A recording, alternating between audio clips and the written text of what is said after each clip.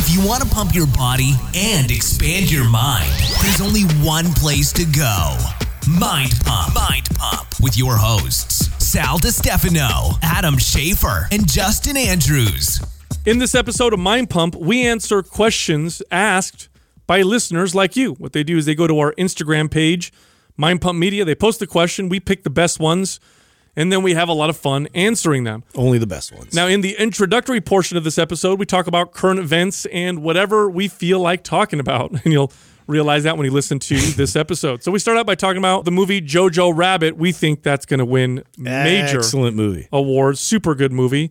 We talked about how Apple, there's a bunch of plugs of in the morning show, which is a show on Apple Plus. I have yet to watch it because I'm not paying for one more service. Yeah, stick it to the man. Then I talked about how I need an intervention because I'm getting fatty cakes all over my body. I love it, Sal. We talked about how Dr. Dre is going to be working with Kanye on the next Jesus is and Kanye. Isn't that crazy? Working on the next it rhymes. Jesus is King album. That's going to be massive. It's going to be awesome. I talked about pine bark extract, which contains pycnogenol. It's got some interesting properties. It's one of the ingredients in the brand new Organifi supplement, Move. This is a joint support anti-inflammatory supplement. The ingredients are quite compelling. I'm taking it right now. I'll give everybody feedback on how I like it.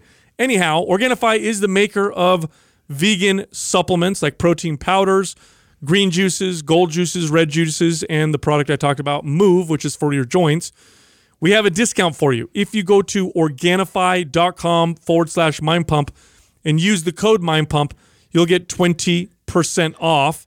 And between November 20th and 27th, buy 3 of any products and get a free glass bottle. That's a new promotion. Peter Pack and pick up pycnogenals. Then I talked about the ketogenic diet and how it may actually help your body fight off the flu. Kind of cool. Yeah. I talked about almond history. I don't know if you guys knew this or not, but wild almonds can kill you. Apparently they have fun fact. High amounts of cyanide. Now, Skinny Dipped does not use dangerous wild almonds. It will not kill you. They use the kind that we grow for consumption that are very healthy for you.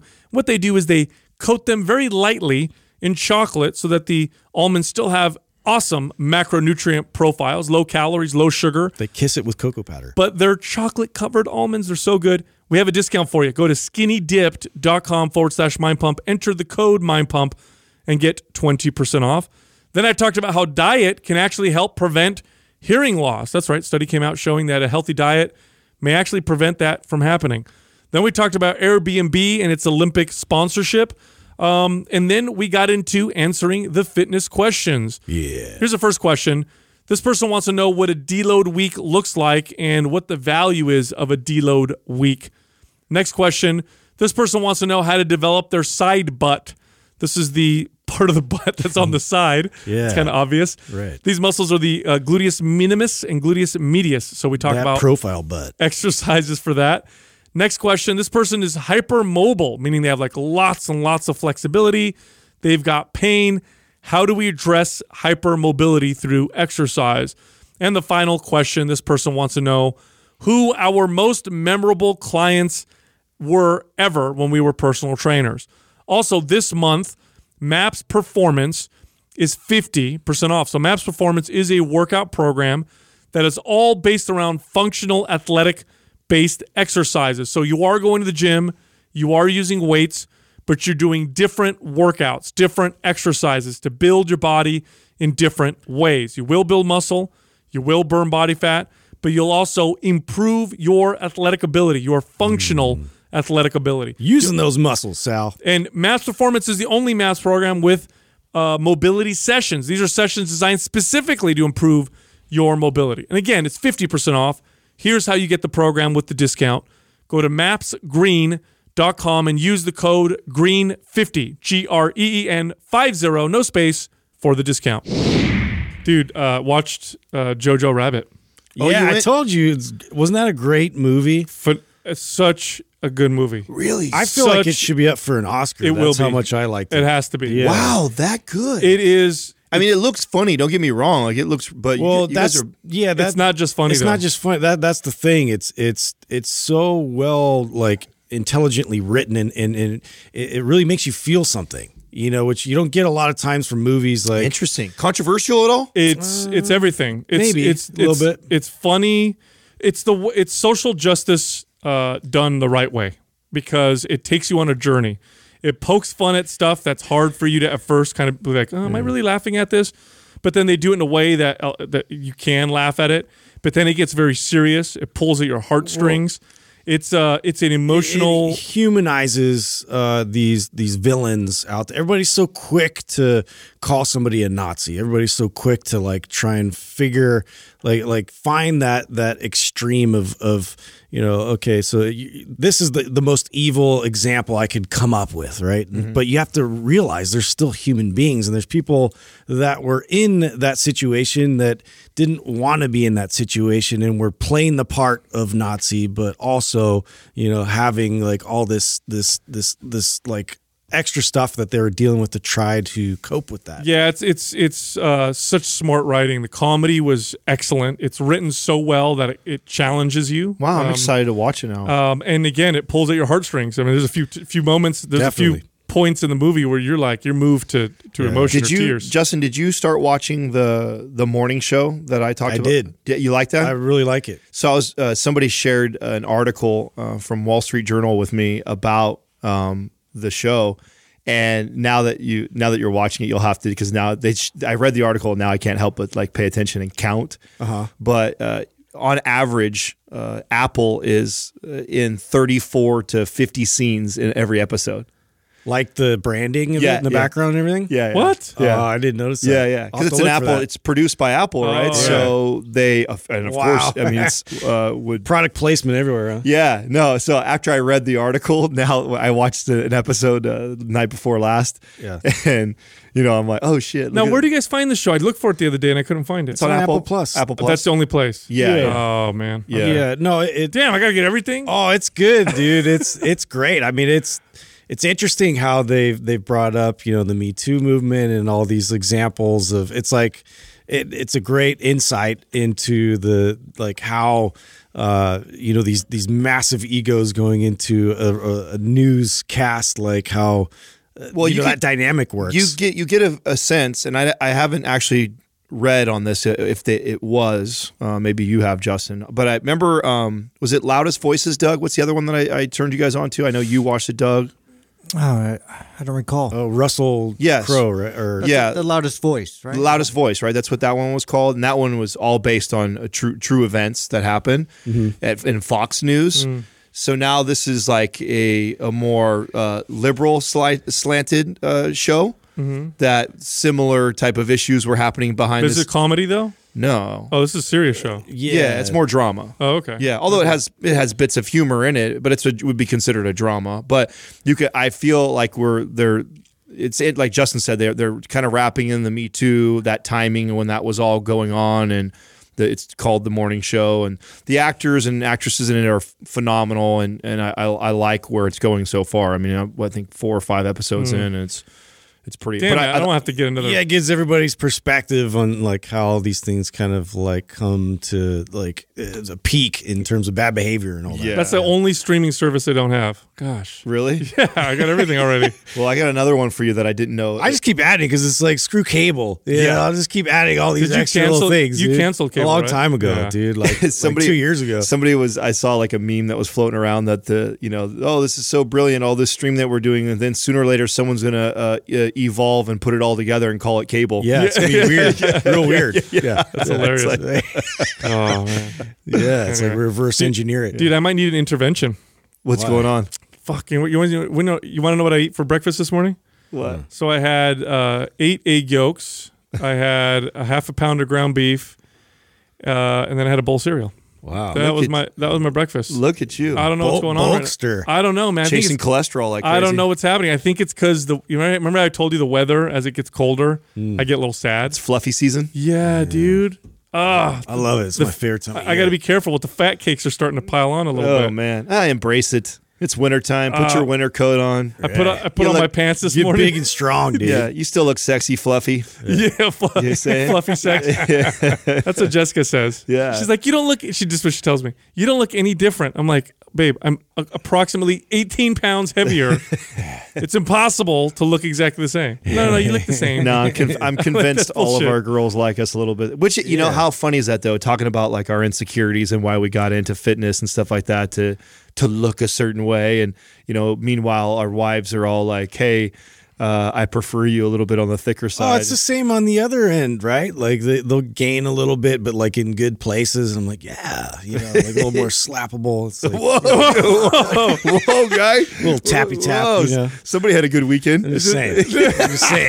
Like things move and it's great. Like it's fun. You know, It's like, fun. You know, you don't have to be all muscular It's a and good lean all the time. time, dude. Like, let's get a little soft. Is that yeah? How do Yeah. you? It depends how you say it though. I know that. You're not it like, might hey- have been a little aggressive. You're but- not like, hey babe, I like it when you're a little chunky. Yeah, you got to dance a little bit around it. Yeah, like, what do you say? Like, ooh, like, yeah, you're getting very curvaceous. You know, I don't know. That's probably not what I use. Now that you know, Courtney's, stay at home now, is she training more often? Or does she use your gym? Yeah. Does she go to the gym? Like, what does she? Does she train? She's actually been on a massive kick with that, and it's been good because she's like, and I talked about this on my IG story a little bit that she basically did like a soft breakup with her workout partner that she was working out with a lot and doing all these like cardio circuits and all this kind of stuff, and she's been really consistently doing like Maps Aesthetic and using whatever we have at our house, and I've been working out with her too, like maybe twice a week. So like, but she's been on it, and also we just started throwing in the hip thrusts, you know, because I have like a secret agenda with that. Obviously, we had Brett Contreras on here. He showed me that book of all his success stories, and I'm like, yeah, you're not doing these, you know. Let's throw this in the mix on top of everything else. So yeah, I'm curious to see that development. That's take one place. of Katrina's favorite. If you ever catch her working out in here, she's almost always doing that. She's hitting that up. Well, it's a great exercise. It's just like I always don't think of it, you know, because I'm always like so squat focused. Yeah, it does bring up a good point though, that in pictures versus real life, what looks good in real life is different oftentimes than what looks good in pictures. Like when you see someone who's like shredded in a picture, like, wow, that looks really cool. When you meet them in person, it doesn't typically look that good. It doesn't look that healthy. Like I've been shredded. My face looks gaunt. You know what I mean? And besides my abs and all that stuff, it doesn't look that good. I think in reality, in real life, people prefer other people that are still healthy in the healthy fat range, but in the little bit heavier healthy fat range than the super shredded, healthy fat range. What do you think that is? Do you think it's because we want something that we identify more closely with? Do you think that's why? I think it's evolutionary, dude. I think if look, a man that's walking around at sub 10% body fat all the time, probably less fertile. His hormones probably are less look balanced. hungry.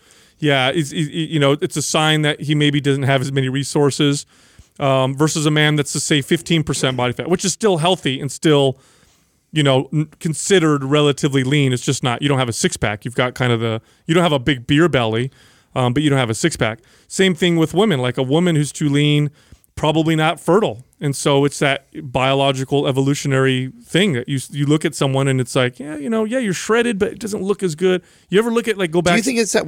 But what I think it's more like we feel like they look like us, but a little bit better version of us. Therefore, I want to hang. Because think about the same sex. I'm not attracted to men, but then if I Not were always. right? Yeah, There was that one true. time. Yeah, Sometimes. yeah. Besides that time, Yeah. it doesn't count.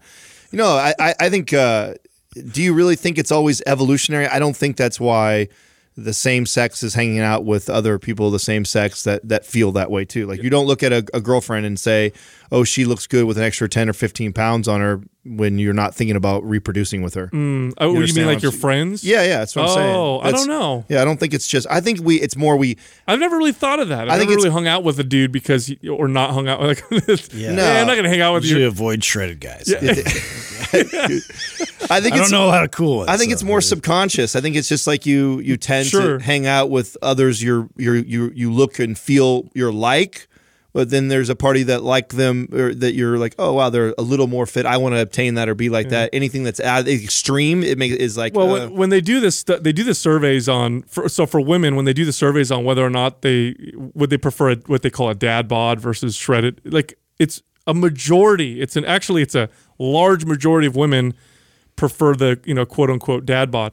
Then when it comes for men, when they do studies on what men find visually attractive, it's about hip to waist ratio, and that is there's a huge range. You could be 50 pounds heavier, have a good hip to waist ratio, and a man is going to consider, or men will generally consider you physically attractive. You could be a lot smaller and have a good hip to waist ratio, and they found that throughout the world that that ratio is consistent. So it's got to be evolutionary. It's got to be, even though some cultures consider people to be smaller to be more attractive, or bigger to be more attractive. But look at like the last. They should base all this off of porn searches. Whoa. Yeah. Like what people Actually, are really it's a good point. attracted to.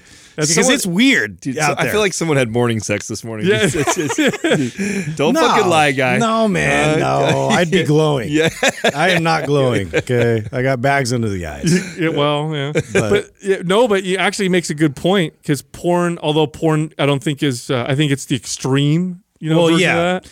Yeah, but then you find somewhere in the middle based off the extreme. Like realistic. But yeah. But I mean, I just think that we come up with these standards just because we're trying to create the standards, but it's just like people are so, varied across the board of what they're interested in, you know, and like what they find attractive. At the end of the day, it's what is healthy. Is in real life healthy. That's what matters. That's the most attractive thing. Right. It just really is. When someone has physical signs of real balanced health, generally speaking, they're going to be considered more attractive to more people. Now, I will say this, unhealthy people tend to find unhealthy people attractive.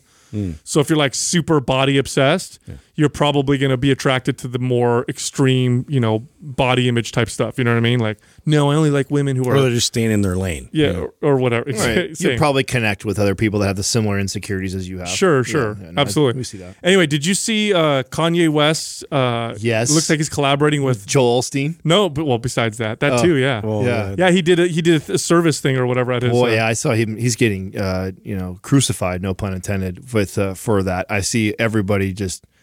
it's lambasting him. It's an interesting time right now. Like it really is like open season if you're a Christian, man. I tell you what, you make a good point. They will if he came out and said he was about some other Muslim religion, or said he was Buddhist, or he said he was almost any other thing. It's very what's the word, politically incorrect to say things against that. Man, if you're Christian, it's the opposite. It's true. Yeah, it's unfortunate that you see that. I mean, I even noticed that with. You did a post on your Instagram of after Bishop Barron. Great interview too. I thought that was, he's always one of my favorite people to talk to, and there's always a handful of people that are just triggered by that. Just the notion that we interviewed, and the irony is that I don't think any of them even fucking listen to it. Yeah. And then they get on there and they comment on your page about how repulsed they are by it or how cringeworthy it is, and I'm just like, I tell you what, you're missing. I don't care what you believe in, I really don't. As long as you don't hurt anybody, and you're a good person, I don't give a shit what you believe in. But you're really doing yourself a disservice by being closed-minded and not seeing if you can gain any kind of wisdom from other beliefs. I don't mean you don't have to adopt everything that the other belief is all about, but if there's millions of people following something or saying something has value, the odds are that there's probably something you could take from it. And I feel like a lot of people, they're so, like you said, Adam, so triggered and so anti, that they won't even open up and say, okay, fine, I might not believe all of this, but there's some stuff that I may gain some. And spiritual leaders, regardless of the religion or the practice, oftentimes have a lot of very applicable wisdom. Whether you're an atheist, agnostic, or Christian, Muslim, whatever, there's a lot of wisdom there. So it's sad to see that, because even back when I was a hardcore atheist, I would still at least be open-minded enough to look and say, okay, what is the wisdom that you can find in some of these practices? Like, why would they fast? Or why do they practice abstinence in certain situations? Or why do they preach, silence? Or, what is spiritual value? And what does that mean? And I think you can find that regardless of your, there's wisdom there. Like, don't be so closed-minded and pissed off. I just think that there's wisdom and value in diving into anything that you feel so strongly opposed to. Oh, that's a good point. So Definitely. if there's something that I just believe to be true with all, no matter what side I'm talking about that I'm on, and I believe it to be the truth the most, I think I know there's some stoic quote around this, but diving into the things that we believe to be true is probably the areas and challenging that, I think, is probably one of the most important things growing as an individual that you can do. So if you're repulsed by something or you think it's cringeworthy just because the thought of it or somebody mentioning something, if that was me, that would make me really dive into that and unpack that. Like, what makes me so appalled by somebody else presenting something like this, especially when it's something that that's positive. Like, I think there's this weird notion that like it's going to deter us from progress, right? Like it's ancient practices and it's ancient ways of thinking, and therefore we need to abandon whatever sort of like wisdom lied in old ways of thinking and really adopt these new concepts and create these new concepts. Which let's see how that's been working out for us so far. Not so great. Well, it's arrogant. It's extreme arrogance to because it's as if we're considering people from thousands of years ago as entirely stupid, entirely ignorant. Now, there may be things that they were ignorant about, and there may be things that they were not privy to. But there are things, there is wisdom in people from thousands of years ago, too, especially if it's a practice that's See, here's the deal. Scientists or people who support science believe in evolution, which they should, right? There's so much evidence to support that. But it's not just biological evolution. It's one thing we have to understand about evolution. Yes, biology evolves. And the way that things evolve biologically is the things that work best tend to stick around, and things that don't work those traits get passed on. Tends to go away. So the best things tend to, continue to pass through, and that's what happens. So what exists today is probably better suited than what maybe existed, 10,000 years ago or whatever, just because of the evolutionary process. Well, customs and behaviors also pass through an evolutionary process. So if there's things that we consider outdated and we're like, fuck it, throw it all away, stop for a second, pause, look at it and say, okay, well, why does this exist? Why do humans live this way for thousands of years and believe in certain things for thousands of years? These beliefs evolved because they work, or at least some of it works. That doesn't mean we shouldn't examine things and we shouldn't look at things and say, okay, maybe this doesn't work anymore. Totally fine. Mm-hmm. But the idea that you throw it all away, you're being very arrogant. Right. It's a very, very arrogant way of living, and you're going to hurt yourself that way or cause a lot of problems. Especially when you've only been on this earth for 40 or 50 years. Yeah, it's just like, or younger, It's crazy to me. But anyway, Kanye is collaborating with Dr. Dre, dude. On a second There's a powerful album duo right there. Really? I can't. Man. Have they ever worked together? I don't think so. I'm pretty sure because Kanye has been able to like basically construct his own beats and put everything together himself, produce it himself. So. Now, are they announcing what the album is going to be titled? Jesus is King 2. Oh, no shit. Yeah, they're doing part 2 of the Jesus is King album. Oh, no shit. Yeah. Now Kanye's releasing a Jesus is Born album on Christmas, which is separate, but then he's going to do part 2 of the one he just dropped with Dr. Dre. That's got to be one of the biggest collaborations. Now, what are your thoughts on the people? There's a large portion of the population right now that are just like, oh, Kanye is taking advantage of, it's an opportunity to make a lot of money. You know what's funny about that? So part of me is like, oh, I could see that. I can 100% understand where that comes from. Totally cashing in on that. But here's the other part of me. Let's reverse for a second. Now, it's easy to say that because Kanye's album hit number 1 and is crushing. Let's go back 5 years. Let's go back 3 years. If an artist were to say, you know what I think I'm going to do? I'm going to come out with a Christian album. Right, and everybody be like, you're an idiot. You're not going to make any fucking money. To the point where most people that are actually still go in the secular section because they know like that it's suicide to your career. That's right. So I don't think he did it for money. I think he made money because it's good music, it's a good album, and the guy's obviously a genius when it comes to music.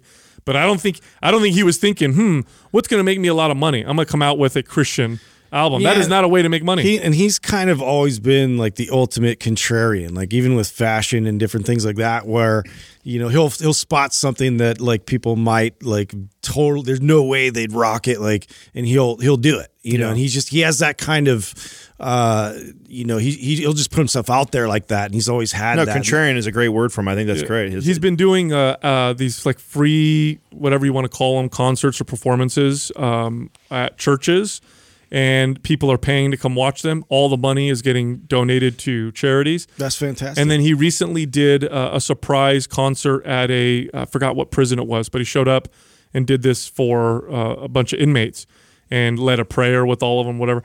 It seems genuine. Now, here's the deal. Kanye's got one of the biggest egos of all time. So I don't know the guy, but it seems interesting to me.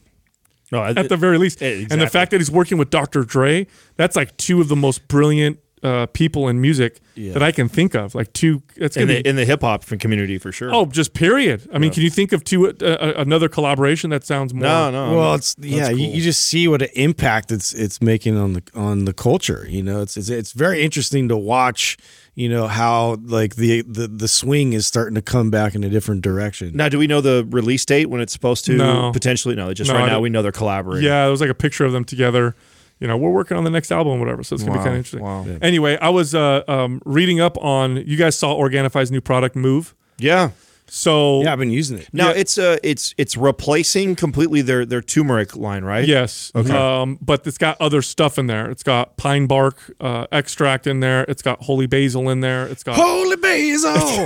I've been waiting to say. It's got. I saw that on there, and I was like immediately in my head. Astaxanthin is in there. Great transition from the holy talk. He loves it. Yeah. So pine bark is really interesting. Pycnogenol is one of the active ingredients in pine bark. Now, I was very happy to see that they put this in their product. Pycnogenol is one of those other rare things out there that actually legit boosts nitric oxide. In fact, I used to take it back in the day as part of a pre-workout regime that I would do. It actually legitimately works for that. It's got great effects for asthma and inflammation. So, and this is actually proven in some studies. So if you take pine bark extract before allergy season, your instance of getting allergies goes down significantly. Really? Yes. And then there was another study that showed that pine bark extract has a positive effect on boys with ADD and ADHD. So that's just one of the ingredients. That's interesting. Yeah, and I like that they put that in there, but. Now, it reminded me about that supplement. I haven't taken it for a long time. Now, the bulk of it, I'm assuming, is turmeric still. I mean, that would guess that's the large. It's got a pretty good mix. It's got 300 milligrams of the turmeric extract. It's got 100 milligrams of Arctic pine, which is a decent dose. It's got 6 milligrams of astaxanthin, and then holy basil is at 100 milligrams, and that's just for one serving. So this is a legit product. Now that was you mentioned something that I didn't learn till later on how much that could benefit me is when allergy season kicks up is understanding how you are systemically inflamed from that, right? And taking things like turmeric or supplements like that, and or in conjunction staying away from inflammatory foods, how much that can impact how bad your allergies feel. I notice a huge difference. In fact, I try and those are days I like to intermittent fast. You talk about different ways to intermittently throw in fasting. One of my ways of doing that also is a great idea. Is when I know that it's really bad allergy, like that week, or it's going to be bad. That's another great time for me to throw something like fasting or include things like turmeric or supplements like that in my diet. That's a great idea. And I noticed it. I've started practicing that just a few years ago, and it makes a big difference. Now, it's hard to say because I don't know exactly how I would feel that day, but I've had allergies long enough and know when a bad day is coming, the symptoms that I get and how debilitating it can feel. And so me fasting and throwing in things like turmeric and stuff into my diet around those times totally helps. Well, dude, along those lines of diet, this just came out on the 15th of November. This is from Yale University. A bit shocking. It's not in a bad way, just interesting. I didn't realize that diet could have this much of an effect on influenza. So we're in the middle of flu season, right? Yeah. This is when people start getting. And by the way, the Kaiser's flu. been calling me. Have they? Coming for your shot. I'm Oh, like, they're doing that? no. But by the way, the flu has killed. I was doing reading on just influenza, and boy, that influenza's killed so many people. It's absolutely. At one point, it killed like 1 out of every 3 people. Wow. You know, in the world, it's insane, and it's just it's scary virus. And even if it doesn't kill you, it just makes it feel like complete shit. Well, believe it or not, how you eat can actually maybe help your body fight the flu. So they found in this study that a ketogenic diet, believe it or not, reduced the rate at which mice got infected with the flu, and the ones who did get the flu were able to fight it off better because they were on a keto diet. And in this study, they talk about how the keto diet activates a subset of T cells in the lungs that are associated with your immune system's response to influenza, enhancing mucus production from airway cells that effectively will trap the virus. So they think that's one of the reasons why it works. Wow, interesting. So the upping keto your diet, mucus. yeah. So the keto diet, in at least the study with mice, was a great diet for the flu. That's good to know for somebody who's afraid of getting like really bad flu or Now, whatever. is it the higher amounts of fat and the reduction of carbohydrates? Is it the caloric difference? You think could you think I could get the same benefits from potentially like fasting? What do you? That's a good question. Well, fasting probably, right? Because fasting can kick your body into ketosis. I think it was the ketosis that did it. Okay. Because it was specifically a ketogenic diet that they fed the mice. But how crazy is that, right? No, Yeah. but this is also like this is what I really like to like when stuff like this comes out. This is the stuff I like to share with like clients and how to use a lot of these different tools like intermittent fasting and the ketogenic diet. Like, you know, unfortunately, they get popular because of fat loss and muscle building, and you know we focus so much on that. But what a great way to use tools like this for seasons Yeah, it's or medicinally. medicine. Yeah, Yes. it's a medicine. Yeah, and now think about it, right? Think about it. When would humans be more likely to eat a diet that is closer Winter. to exactly? Yeah. Because plants are not easily accessible. You're probably going to survive off of meat and fat sources. Yeah. and so you're going to be in it. So it's almost like your body. It's like a natural part of that. Your body's ability to fight a virus that tends to pop up during the winter So you seasons. think that in combination too with like feeling the onset of like feeling like a little bit depressed and down, like jumping in the sauna as having like benefits to that too, getting your core temperature Oh up? yeah, the sauna is another one. I mean, it simulates like a fever, and it probably strengthens you. There's now the sauna's got way more studies supporting it in terms of helping your staving immune off system. viruses and Yeah. that kind of stuff. Yeah, there's some really interesting research on what do they call what is it, temperature? contrast. Yeah, contrast therapy, which would be like cold dip or going in a sauna. Also along those lines of diet, right? So there's there's been a lot of controversy around game changers and veganism and this and that.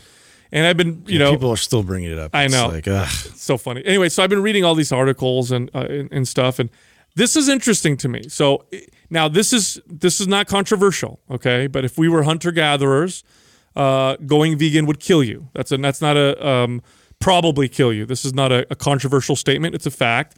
Modern life has afforded us the ability to go vegan if we want to, because we can have a wide variety of readily available year round, high, calorically dense or nutrient dense vegetables and plants that we can combine. But in nature, without agriculture, without all that stuff, you're walking around, you just wouldn't get enough calories. By the time you're going to walk upon a field of whatever. So then I read something else that was interesting. I did not know this. Did you know that wild almonds are, for the most part, deadly? Did you guys know that? Really? Wild almonds, yes. So today, this is even true today, consuming even 50 wild almonds could potentially kill an adult. What? Yes, so we've farmed almonds to become not bitter and to become sweet and to have low or no levels of deadly, what they would even consider deadly poisons. For example, wild almonds will have a little bit of cyanide in them. What? Wow. And we've actually, yes. So over time, Farmers like Basic arsenic with arsenic. Sorry, that's yeah. Yep. Okay. Yep. So I know So apples have that. Same yeah, so property. over time, farmers have domesticated almond trees to produce these sweet seeds. But Through like crossbreeding over so many years, is that what? yeah, we just bred them that selective way. breeding. Yeah. I don't know how many people had to die on the way to that. But the wild, know, right? Crossbreed with this one, that didn't work. But why? I mean, we've done that with a lot of plants where Yeah. we've turned them into being able to produce to More of the fruit. something of that it, we can yeah. eat, right? Look at that. Bitter almonds may yield 4 to 9 milligrams of hydrogen cyanide per almond and contain 42 times higher amounts of cyanide than the trace levels found in sweet almonds. Interesting. Eating such almonds could result in vertigo and other typical bitter almond poisoning effects. Isn't that crazy? So Yeah, well, where would you even find like a wild almond tree? that's It's wild. like I didn't even think about it because my mom actually grew up on an almond ranch, and almond or almond? yes, she called them almonds. Yeah. What is which an was almond? really annoying. I don't know. Like that's like apparently that's what they call like almonds. They call them almonds, in for some reason like they just want to be cool. Is this where you developed your passion for skinny dipped almonds or almonds in general? Probably So I they- could probably trace it back. It's in my DNA. Yeah. yeah. That's hilarious. Really drawn to almonds. But isn't that weird? So here you are, you're out in the wild. You're like, I'm going to survive off of plants. Oh my God, look, a wild almond tree. Oh, this is safe. How did John Not so die? safe. What Yeah. the fuck happened to John? Well, I didn't he even- ate those almonds. I didn't even realize that there was two. Yeah, cyanide. That's crazy. A sweet and a bitter type. Like I don't think I've ever had a bitter almond before. That's interesting. I know, right? Yeah, you and your random studies. Yeah, I love it. Isn't that cool? Well, here's another one on diet. This is another interesting study on diet. I'm going to bring it up because I don't want to misrepresent it. But this one's really fascinating. Here we go. So this was published November 18th, 2019 from Brigham and Women's Hospital. So investigators found that eating a healthy diet may reduce the risk of acquiring hearing loss, believe it or not. So eating a healthy diet, they've now connected to a slower loss in hearing as you age. So not only does a healthy diet, keep you leaner, good for heart health, reduce cancer risk, but other stuff like hearing loss. Like if you eat a healthy diet, you're less likely to have the hearing loss What's that's the associated with mechanism? aging. How does that affect hearing? Well, this is what they theorize. They theorize things like long chain fatty, omega-3 fatty acids, other types of nutrients like beta carotene, carotenoids. Just the fact that healthy foods just are healthier and have nutrients or contain nutrients that are better for your body. What Or a more nice, of them. what a nice transition from the almonds because you can find that in almonds, right? What? The omegas. You can also Just the healthy fat. Yeah, almonds are very healthy yeah. food. It's probably one of the healthiest snacks you should should have. tell Skinny Dip could be a new tagline. Eat your almonds, don't go deaf. Right? yeah, keep your hearing. I don't know if they'll want to do that. So you guys know that the Airbnb's been under some bit of fire recently in terms of like whatever, like shooting. tax dotting. No, they the said shooting. they had that too, shooting right? not that long ago. What So was they're everything? making a push right now to sponsor the Olympics, the next 5 Olympics for $500 million. What? Yeah, and I think this is like a big public kind of like trying to like help the look of the brand and everything, and what they're doing too, which is kind of interesting with this, is providing opportunities for some of the athletes to kind of cash in on experiences through like renting through Airbnb, and so they plan like if it's somebody that's running an event, like they're planning like run with me through the city. Or like learn boxing with so and so, and like all this, tied into the Airbnb they're staying at, and they have like all these like pop ups with these athletes, which is interesting because it's also think about how much money like these athletes aren't getting paid anything until after they're done. Maybe if they're lucky and they're that popular with sponsors, they don't make anything. I'm fascinated by their business model. Period. When we started shopping around for properties and stuff like that, and we were looking at Airbnb, I started kind of digging around like their business model, and I didn't realize like how much money somebody can make as just like what they call a host. And you can, in what a cool part-time gig, or if you're a stay-at-home mom, it's a, very Uber-esque type of model where, I can sign up for this and I can be a host for, wherever I live in my area, pick like 10 homes that are rented out. And so you go let people in and kind of keep tabs on like what's a happening on manager. the properties. Yeah, you're like, and it's funny, after I read that, it made sense because we've stayed at so many Airbnbs and VRBOs with traveling with Mind Pump. And we've had this before where, remember when we were at the Hollywood House and they had like one of those crazy remotes that turn on the sauna, the TV, they control everything, and we couldn't figure it out. And somebody shows up to the house. They're not the owner of the house, but they're like a hostess. That's kind of their job, is to make sure that people like us that come and rent the property have a pleasant experience. We don't get locked out, yada, yada, yada. But you can do that as like a little side gig, and they get paid decent, I think. Dude, Airbnb smart. is got to scare the shit out of these hotels and these big. They've got to be shaking in their boots because 100%. I mean, I don't think it'll kill them. I think there's always going to be a place for the hotel experience, but for sure they're dipping into their pockets. 100%. It's got to be frightening. Mm-hmm. So I have an old client and who's a friend of mine who their family is in the hotel business.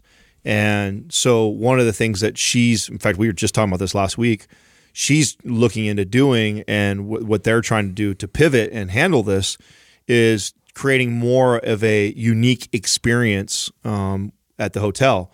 So being more like these smaller, 50 to 100 room hotels that create more of a Airbnb type of experience, or just a unique experience in itself, whether it be like entertainment that's in there, or it's kind of got like a swanky lounge in there, but attracting people to the hotel for other reasons than just staying there in the nice rooms is where they're going to have to pivot to. And so I think we're going to see the hotels that do survive.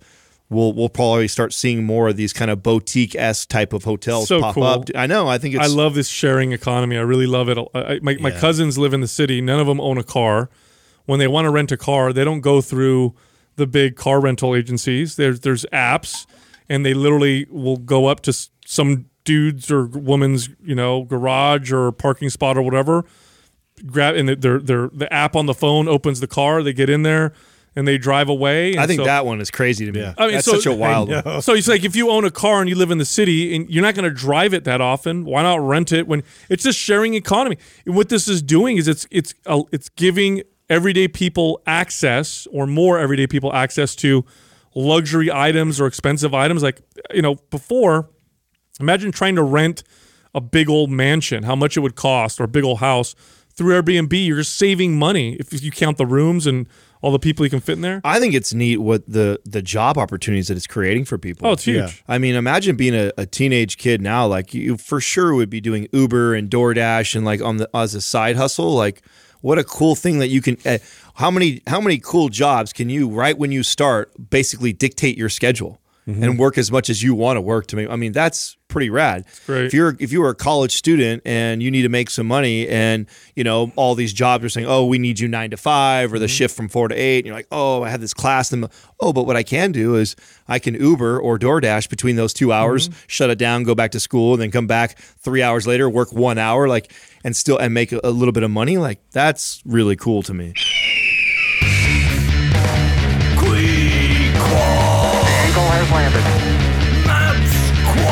Today's Squad is brought to you by MAPS Anabolic.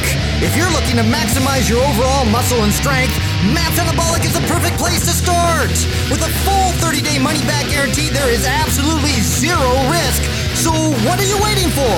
Go to mindpumpmedia.com and get started today. It's the motherfucking Quad. Eagle has landed. First question is from KCI and Wojo. Can you go deeper into what a deload week looks like, how to incorporate it into your programming, and the purpose and benefits of doing so? Now, before we do that, Deload. I'd like to hear your guys' opinion on how important do you think this is for the majority? Like, how many people really need a deload week? Do you think when you think about all of your clients that you've trained and the average person that's going to Consistency is always the biggest hurdle for clients to begin with. So. Well, yeah, the value. I mean, see, that's a tough question because when I would train a client, I would go based off of their feedback and I'd know when I need to train them easier or lighter, lower the intensity, that type of stuff, which is essentially what a deload week is.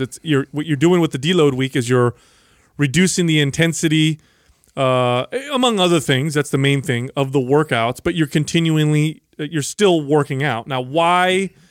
The big question is why is a deload week better than just not doing anything? Like if I need to rest, why don't I do anything? Why don't I just sit around and do nothing? Or why don't I just be active? You can just be active, and that's better than doing nothing. But the value of doing a deload week is that you're allowing your body to rest, but you're still training the movements. You see, you want to practice movements consistently, but to give your body the ability, or the capability to recover and adapt. And you think, well, why is it important to continue practicing the movement? Because you're honing in on that signal. Yeah, and you lose your ability to do the movement exceptionally well when you stop even for a week.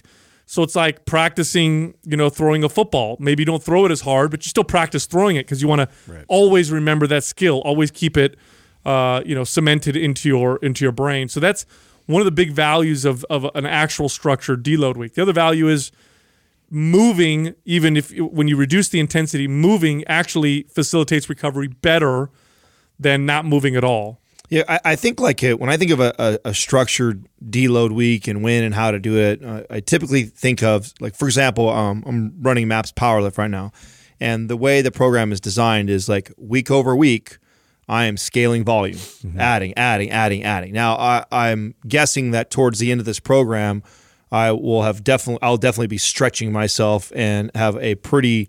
And I'm also pushing heavier weight, and including and increasing overall volume.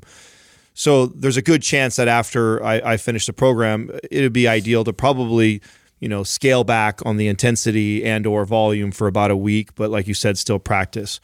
Now, the other way that I think I've used, deloading for clients is actually more for the client who is – they are attracted to the high intensity training, like the Orange Theories and the those circuit based type of classes that are high intensity for an hour, and they've been doing that consistently, and they have a ton of stress throughout their day because of work. They work long hours, and they have a very important job and responsible for a lot of things, or a lot of stuff going on with their family, and they're just getting an overload of stress.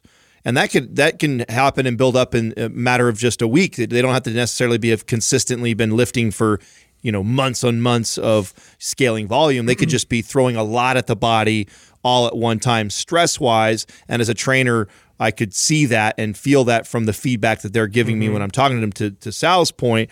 And so then I would do like a quote-unquote deload week with them and say, hey, let's do this. Let's scale back on some of the intense training that we're doing. Let's do straight sets with longer rest periods. Let's maybe take that fourth or fifth day off in the gym. I want you to replace it with something like yoga, or just go for a nice walk or hike that day. And so as a trainer, that's kind of how I think I would say I use deloading on the average client, because not a lot of people are training like some of our powerlifter friends, or somebody or a bodybuilder. If you're one of those people, I would say, programming a deload weekend, knowing that you're scaling up week over week, consistent, not missing, that makes more sense. Yeah, I think it definitely depends on the time length of training. Like I don't really anticipate a deload week with a beginner that we're trying to establish like the routine and we're progressively overloading continuously from a baseline where this is where we're starting from, and we need to increase your skill set. We need to get adapted towards how you respond to lifting weights in this direction, and we can always alter the weight based off an intensity. I'm going to play with that, but I'm still trying to scale you up to a point where you're like self-sufficient and like your body is pretty well adapted to weight training. And then after that, now we intensify it further. We get into like the intermediate to advanced, and we're you're doing like a powerlifting program, and you are like really stretching yourself, like that's where I feel like a good deload week will tell you, man, we need to now like recover. Yeah, if we tend to think of working out, because training, exercise has a lot of different values, but the main one that we tend to focus on is on its ability to force your body to adapt. You're breaking things down, you're pushing your body, you're stressing your body, getting it to adapt. And that's definitely one of the values of exercise. But exercise can also be restorative, which is different. Restorative exercise isn't aiming to break the body down. It's not aiming to force the body to adapt. Restorative exercise is literally, like the word says, helping you restore your own natural abilities, helping you feel better and recover. I've been through, periods of my life where stress was very, very high. During those periods of time, I was not working out in the gym trying to push my body to build muscle or get stronger. I was going to the gym to keep myself healthy, to keep things feeling good, to help alleviate stress, not to add stress. Because exercise, when you're pushing your body to adapt, you're actually adding stress on your body. Not a bad thing when you do it right, by the way, but that is what you're doing.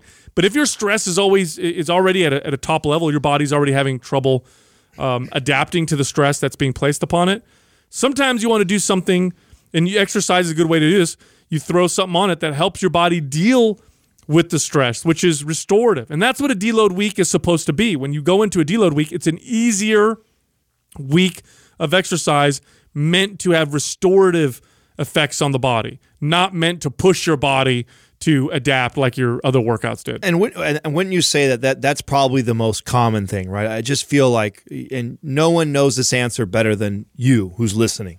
What is it been a crazy week for you? Have you been burning the candle at both ends at work, and you've got family stress going on, and then on top of that, you've got this personal fitness goal you've been, cracking away at every week over week, and you've been consistent with, learning to become aware of that yourself, and knowing that, hey, maybe this week of my workouts is not going to look crazy intense. Maybe this week's workouts I'm going to practice the skill of moving better, or doing things like yoga and more mobility and stretching type work.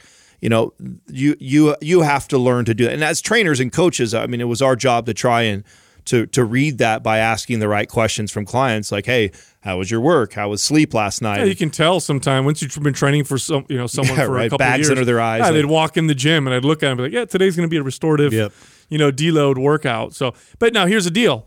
It's hard. This is a process of learning yourself, because here's what happens. Some people will be like, I don't know when I need a deload week, because sometimes when I'm really stressed and tired, going into a really hard workout makes me feel better. And so they're kind of misreading the signals. In which case I would say this.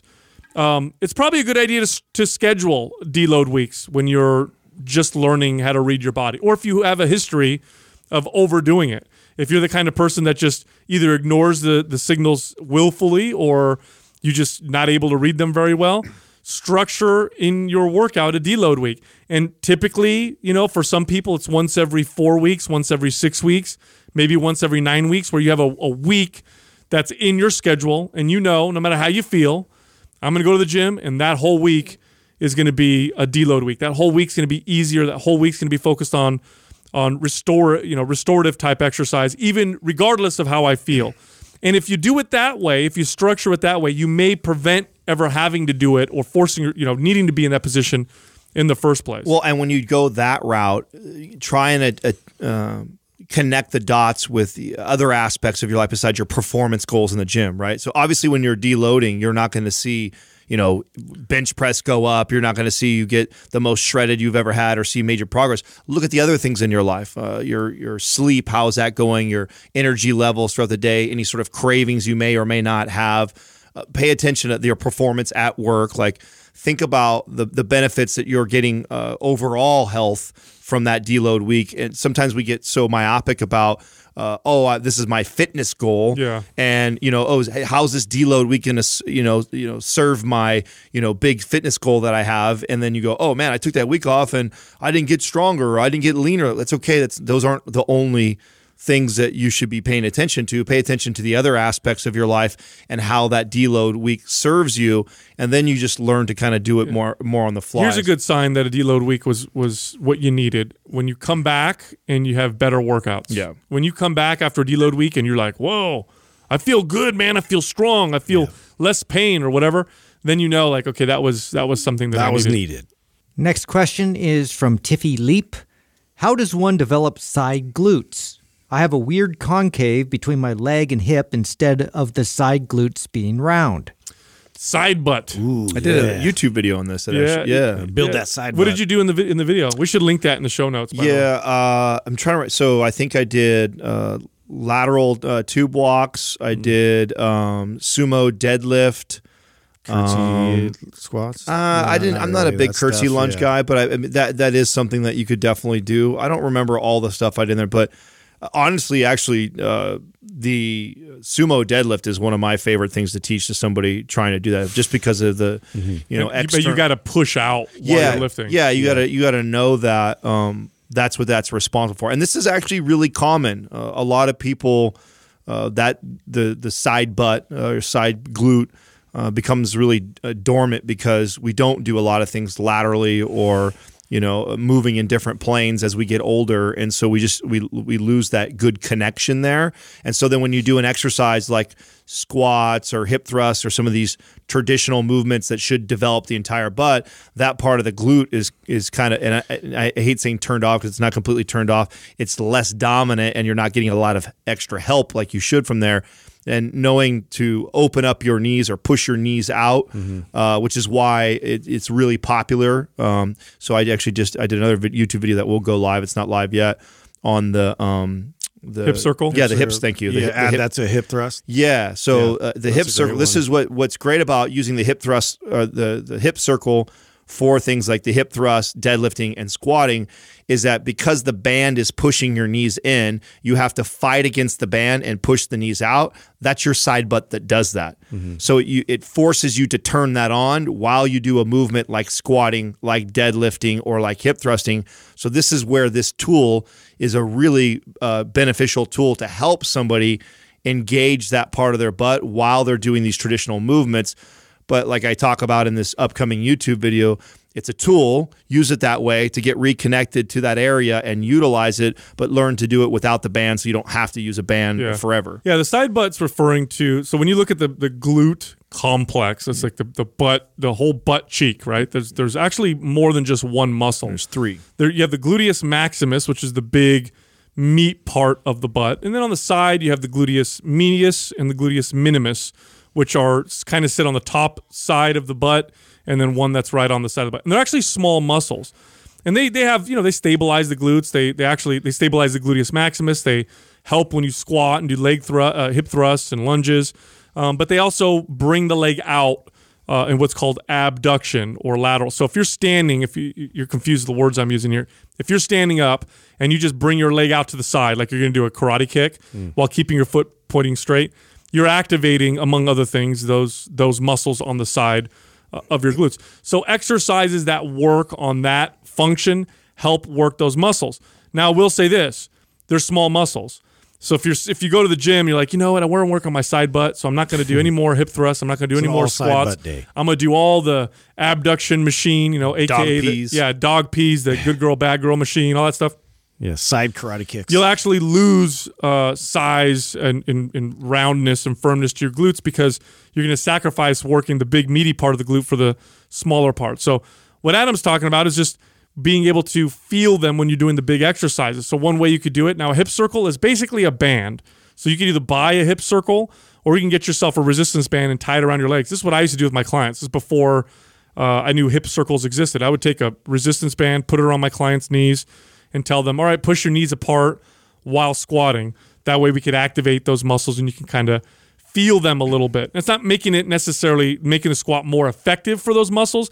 It's making you feel those muscles more so that when you do your squats, they do become more effective for those areas. So that's kind of one way you could do it. Abduction machines or abduction in general, like tube walking, that's another way to do it. One thing I recommend is this. If you have a weakness or a weak area or part of your body, train that first. Yeah.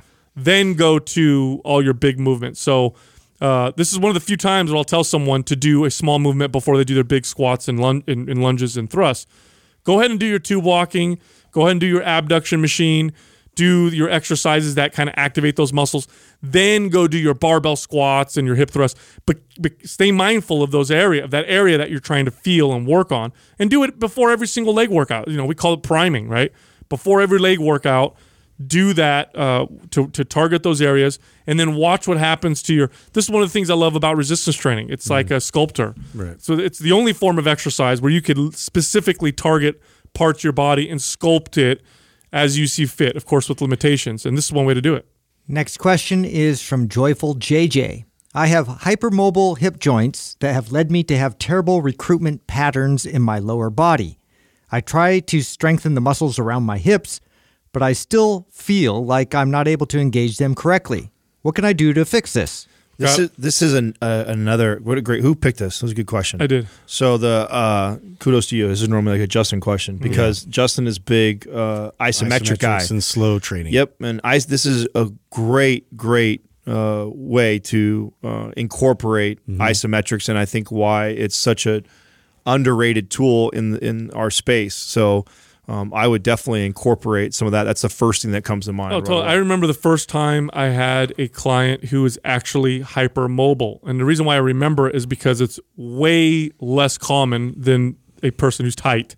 Like the average person is tight. So when I was a trainer, when I first became a trainer, I'd get clients, and almost every single one of them, I had to work on improving their mobility, their range of motion, getting them to be able to squat deeper, loosening up their hamstrings and their hip flexors and their hips and their shoulders. And then I remember I got this one client and I didn't know that this was a problem because I was a new trainer. So I had this one client, I did my assessment, and I'm like, whoa, you're super flexible.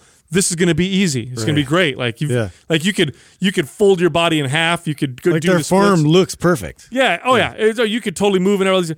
And then we would train and everything would hurt. Yeah. And I'd be like, this is very strange. Why is everything hurting? And luckily, I had another friend of mine who was a trainer who was also a physical therapist, and they explained to me that having the extreme ranges of motion without strength is just as bad. It causes instability. And so the way I train this person, this is the way I always approach this, because I've had several clients who are hypermobile, it's very different than the way I train other people. So other people, I'm constantly challenging range of motion. I'm constantly trying to get them to be able to squat deeper. Of course, everything with good form and all that stuff.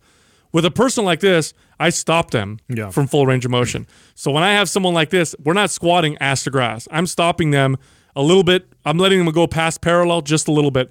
Pause there, hold the squat, come up real slow. Now go back down, stop, and I would have to tell them where to stop the rep. I would not let their flexibility determine where to stop the rep. We'd have to go lighter, and we'd have to keep lots and lots of tension and go slow. And then over time, we would build stability in their body. But it's a very different stability approach. Training too. Yeah. Like someone like this that's in their hips, I think right away, like single leg toe touches is such a great move for that person, and you don't need to do it holding very much weight whatsoever. And it's back to what Sal and I know what Justin will go towards, which is the isometric stuff, is you move them all the way down, you get them to that point that you want to stop them at, and in that point you have them hold like an isometric pose there for a second, maybe 5 seconds, and then come back out of the rep and then move back down and just work on stability and isometric together, Yeah, it's a totally different way of approaching reps too. So like there's gonna be less reps because it's very taxing when you're trying to irradiate this muscular tension throughout your body, and just basically meaning like you're squeezing all these muscles and really trying to feel your way through where you may have a loss in terms of like I can drop into that position, but I'm not necessarily tight and strong in that position. So I would work, and one of these techniques that why I was really drawn to like the stick mobility guys and what they're doing with adding in isometric components to it. There was a way to add, and we did a video on this a long time ago called the Dumphy squat. But the concept there was really to then add more muscular tension, even with the upper body getting involved in squatting. And so this was a way to push up and create, you actually feel like your muscles get that tension, get tight, and that kind of cascading down into the hips. And so as you slowly lower, you could just feel this resistance through your body. So I'm going down real slow. I'm feeling that resistance and that tightness. If I feel at all there's a loss in that tightness, I'm going to stop right there. And then we're going to squeeze. Like you said, we're going to go ahead and hold like for that 5-second hold to try and reestablish that connectivity there. Like there's a drop, and that's where the instability, that's a problem to where if I'm in this and I can't get out of it with strength, that's an issue. What a great video you just referenced that should definitely be linked in the show notes, especially for this person. For someone who's got hypermobile hips, the Dumphy squat would be fantastic. So I can always tell a client, because they, especially with squatting and they're hypermobile, is that their legs kind of flop everywhere when they drop. They can drop all the way down ass to grass, but the knees are wobbly all over in and out of the squat, and you could tell. Even if their form looks good, when you watch somebody who's hypermobile, even if everything looks kind of perfect, you can tell that they're losing tension the whole time. You could just see them move through the squat, and it's as if they're not tight and tense. So this is the thing. Do your exercises. Don't let your body tell you how deep to go with the movements. Stop just a little bit before you could go any deeper, and then stay tight with everything. And then here's the good news. For people who are hypermobile, you start building muscle, it's really a great solution. You pack muscle on someone who's hypermobile, and they really start to solve a lot of the problems. And Joe just reminded me, and Joe DeFranco, like they're talking about you either need to mobilize or stabilize. So this would be like on that side of needing to stabilize. Right. Next question is from Kyler Carpenter. What's the most memorable client that you have ever had? Oh boy, I've trained.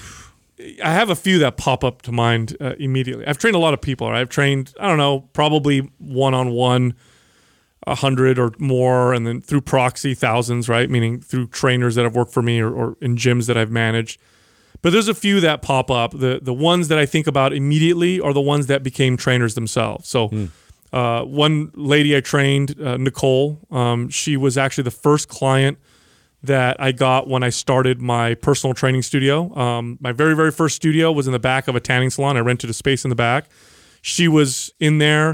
She was on cardio, doing cardio. My very first day of having the place, I walked up to her, introduced myself. She hired me. She'd never worked with a trainer before. And then we became, I trained her for a little longer after that. She got so interested in fitness that she became a trainer and then was a trainer in my facility. So that's why that was so memorable to me. Another kid, Colin, he was actually here for the Joe DeFranco certification. I trained his parents, Martin and Annette. I trained them for years. He was like, I want to say 6 or 7 when I started training them. So they would bring him in, and he was this cute little kid. He'd come in and hang out or whatever, and I'd hang out with him, play with him. Then as he got a little older, his mom and dad hired me to train him. How crazy to see him in here for a certification. And now he's became a trainer, and now he's in here, getting a certification. And so that's super memorable, I should say. Carol, she's the longest client that I ever trained. Carol was older when I first started training her. She's got to be now in her late 70s. But I trained her for 13 years, every Monday at 3 p.m. Every Monday at 3 p.m., I trained her for 13 years. And she almost never, the only time we missed workouts was when I canceled because I had to go on vacation or something like that. She had a big picture of me in her house, and people thought, that was her son. They'd come in and be like, oh, it's a nice picture. And she's like, oh, that's just my trainer, Sal. Oh, that's great. Yeah. That's when you've made it as a trainer, right? When you make the mantle. Yeah. It was really hard to tell her I wasn't going to train anymore. I picture like a big picture, like the big Kramer picture above the fire of Sal. You walk in the house, this big ass fucking Kramer. I got you. So like pointing at you. Yeah. It was really hard to tell her that I wasn't going to train her anymore when Mind Pump started growing, and we all all, I sold my facility or whatever. And I remember telling her, she knew too. She's like, well, I knew this would happen, one day or whatever. And Yeah. it was like so hard to say that, say bye to her that way or whatever. So, and then I've got the clients who lost lots of weight and, and all that stuff. You only get one. Yeah, I was going to say, he's like on 7 right now. Yeah. I feel like I'm all leaving of them people are out. there, dude. Yeah. I've had a lot of really impactful clients, and it's really hard to reduce it down to one. I mean, I do still occasionally, I'll train, this client of mine because she has made such a massive impact on my life in all kinds of different ways, business-wise, just overall the character that she exudes as a human being is just admirable. The type of network she has is unreal in terms of ex-presidents and people amongst the top tier companies out there, worked side by side with Steve Jobs. And I was training her in sessions where there was a conference call with just her and Steve Jobs. I had to be super silent and not say anything. She probably said outside of that. She's probably like, don't tell anybody, Justin. Yeah, exactly. And now I told everybody she doesn't work there anymore, so it's it's all good. And he's passed away. I think you're okay. Yeah. I'm not revealing anything anybody doesn't know, but no, it was crazy. It was just to watch that lifestyle was just I couldn't understand how she was able to manage all these things and be a good person and be have this philanthropy and trying to make an impact in the world for the better and so anyways, I just admire the hell out of her. And she reveres me the same in terms of being able to be an integral component to managing her health and my knowledge that I've acquired over the years. She's benefited from, and we go back and forth all the time about what's the newest, latest, out there for me. And it's always something it's always another key that we just unlocked, which is the coolest thing ever. She's this massive puzzle of the most high demanding stress that impacts your body and sleep and everything. And to be able to apply one new thing, every time I learn something and it benefits her life for the better has been super impactful. It is really hard to nail down one memorable client because I think so many clients are extremely memorable for me. A lot of them have played huge roles in developing me as a trainer, develop me as just a human being, and make me a better businessman. There's so many things that I think I have gotten from many clients that I've helped with their health and fitness journey. The one that comes to mind, though, that I haven't shared on this podcast before was a client named Tracy that I got about, I would say 8 to 10 years into my career as a personal trainer. And I remember when I took her on as a client, I was already managing teams. So I didn't, once I became a manager where I was overseeing personal trainers, I was obviously training a lot less clients and developing trainers for most of the time. And I'd always have, 5 or 10 clients that I loved training that I kept that I would still be servicing. But I remember kind of checking myself on, it's been quite a few years now where I haven't taken on a hard client. I've been taking clients that I liked training and that I enjoyed selfishly. And, and I had told myself, the next real hard challenge that comes across my table, I want to take. And it just happened to be this girl. And what made me pick her up as a client, because normally I would meet someone like this and I would delegate out to one of my trainers or match her up, was she had her sports medicine degree. So I knew she was educated in my field. She was an ex-athlete, so she had the discipline, the motivation. She was playing softball at the time and was pretty active. And she was a nurse working long hours.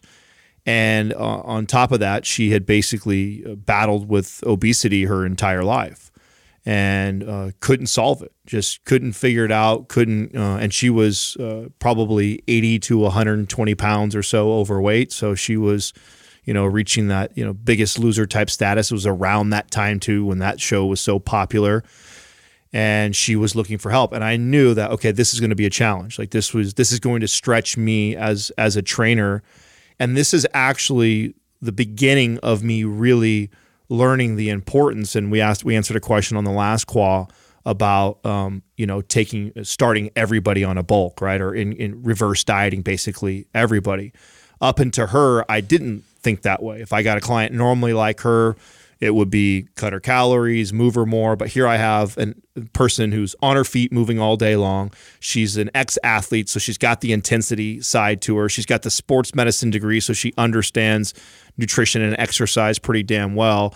And she's extremely overweight. And so, holy shit, where do I start this person? And so it really made me dive into being a better trainer. And this is when I had to start applying these principles of taking someone on like that and kind of deloading, talking about that in the last question, and going, okay, how do I reduce stress in this person, improve sleep in this person, reverse diet them out to speed their metabolism up, and then get her to these goals. So she was quite the project for me.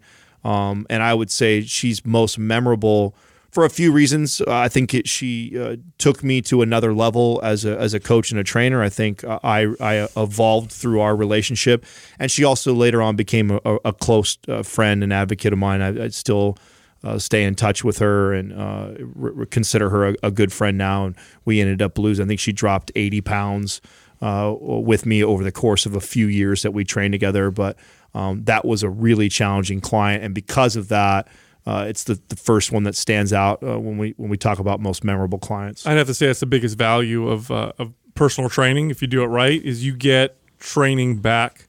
Yep. You know what I mean? It's like selfishly, you learn a lot from these people. So. Oh yeah, no, it taught me so much. And if she wasn't challenging and hard, because you could real easily become a trainer who just gravitates to the clients that you do well with, and you have the answers for them, and so you build your whole business around this demographic, which is common in our space. Mm-hmm. We have a lot of friends and peers. I think people get comfortable. Yeah, that they forget sometimes that they're speaking to their majority or their population of people they always help, and I knew that this was going to stretch my capacity as a trainer.